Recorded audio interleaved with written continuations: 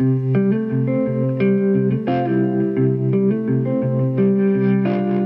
to 10-Minute Bible Talks, where we connect the Bible to your life in the time it takes to get to work. I'm Keith Simon. John Wayne Gacy was a serial killer. He was convicted and later executed for the rape and murder of 33 boys and young men between 1972 and his arrest in 1978. 27 of those boys he buried in a crawl space under the floor of his house, while others were found in nearby rivers. He became notorious as the killer clown because of the many block parties he threw for his friends and neighbors. He entertained children in a clown suit and makeup under the name Pogo the Clown. Sufjan Stevens wrote a song about John Wayne Gacy and told that story in a powerful way. But perhaps the most shocking part of the song is the way it ends. Here's the last few lines. "And in my best behavior, I am really just like him. Look beneath the floorboards for the secrets I have hid." Do you hear the honesty? Sufjan Stevens looks at the serial killer and says, I've got that same dark sin in me. Gacy buried children under the floorboards of his house, and Stevens is saying that he has buried junk, ugliness, sin under the floorboards of his life. Many Christians will be offended by that idea that they have the same kind of sin in their life as a serial killer does in theirs. I think they're offended because they're not willing to be honest. They're not willing to examine their own heart and motives and deal with what they find. And when we're not willing to be honest with ourselves and others, we really stunt what God will do in our life. And we settle for a kind of imitation, pretend Christianity. In Romans 7, we see a different kind of faith, a Christianity that is real and genuine. Christianity encourages us to be honest about our lives, and especially about our sin. I'm going to read some from Romans chapter 7, but before I do, it's just important to remember who wrote this. It was the Apostle Paul, who at this time had been a Christian for about 20 years. Listen to how he describes his condition. He says in verse 15, "I do not understand what I do. For what I want to do, I do not do. But what I hate, I do. I know that nothing good lives in me, that is in my sinful nature. For I have the desire to do what is good, but I cannot carry it out. For what I do is not the good I want to do. No, the evil I do not want to do, this I keep on doing." So what can we learn from Paul in Romans 7 about our Christian life? Well, first we can learn this. Every Christian is involved in a conflict with sin. The same battle that raged inside of Paul, it rages inside of us. I'm sure you've heard of the book Dr. Jekyll and Mr. Hyde. Well, it's a good picture of the divided nature of every Christian, a conflict between the real me and my sinful nature. In the book, Mr. Hyde is the evil person. That is represented by my sinful nature. My sinful nature is far more evil than I realize.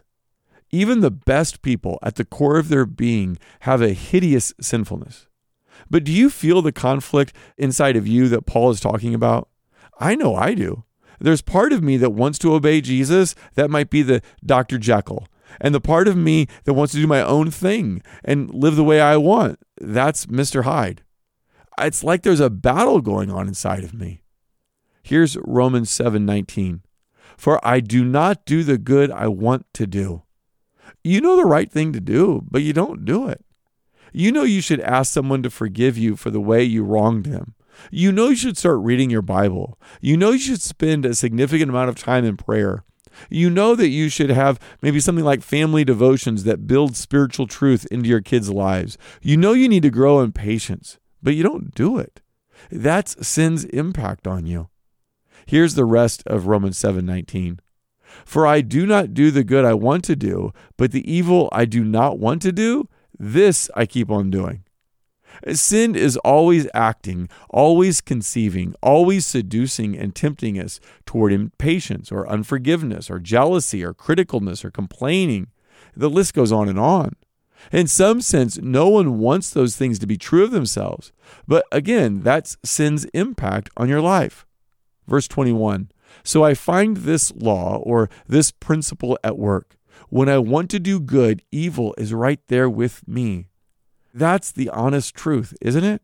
The Christian life is a constant struggle. And if Paul was struggling with it 20 years after being a believer, if he was struggling it as an apostle and leader in the church, then my guess is I'm going to struggle with it for the rest of my life, because this is the normal Christian life. So we can all stop being surprised at our own sinfulness.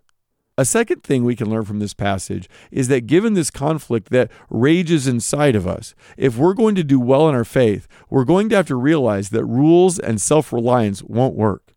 Here's verse 18. I know that nothing good lives in me, that is in my sinful nature. For I have the desire to do what is good, but I cannot carry it out. In other words, in my own strength, I don't have the power to do what I know is right. And that's why rules won't work. Paul writes in Colossians 2, such regulations indeed have an appearance of wisdom. I mean, if you have this list of rules that you're trying to live by, it looks like you're wise. But listen to how he finishes the verse. But they lack any value in restraining sensual indulgence. In other words, those rules don't have the power to lead us to Christ-likeness. So the third thing I learned is this. If rules and self-reliance aren't going to work in the Christian life, then what will? Well, the only way to win this conflict is through Jesus. Here's Romans 7, 24 and 25. Paul says, what a wretched man I am. Who will rescue me from this body of death? Thanks be to God through Jesus Christ our Lord. It would be a huge mistake to conclude from this chapter that believers are hopeless in their struggle against sin. Now, look, we've seen that all believers struggle against sin, and all believers are probably frustrated that they're not further along in their faith, that they're not more like Jesus. All believers look forward to the day when sin has been defeated and they are freed from the power of sin and able to please God in all ways. That day is coming, but it's not here yet. There is a day coming when we are not only free from sin's penalty and its power, but also we are freed from its very presence in our life. In the meantime, we realize there is a conflict between God's Spirit and our sinful nature inside of our soul. And the only way to see real spiritual growth is to start by recognizing how sinful we are, and then to depend and rely more and more on Jesus. Hey, thanks for listening. If you want to go deeper, sign up for the 10-Minute Bible Talk newsletter. You'll get a short email once a week. It'll challenge you to grow in your faith, give you interesting background on today's passage, and a lot more.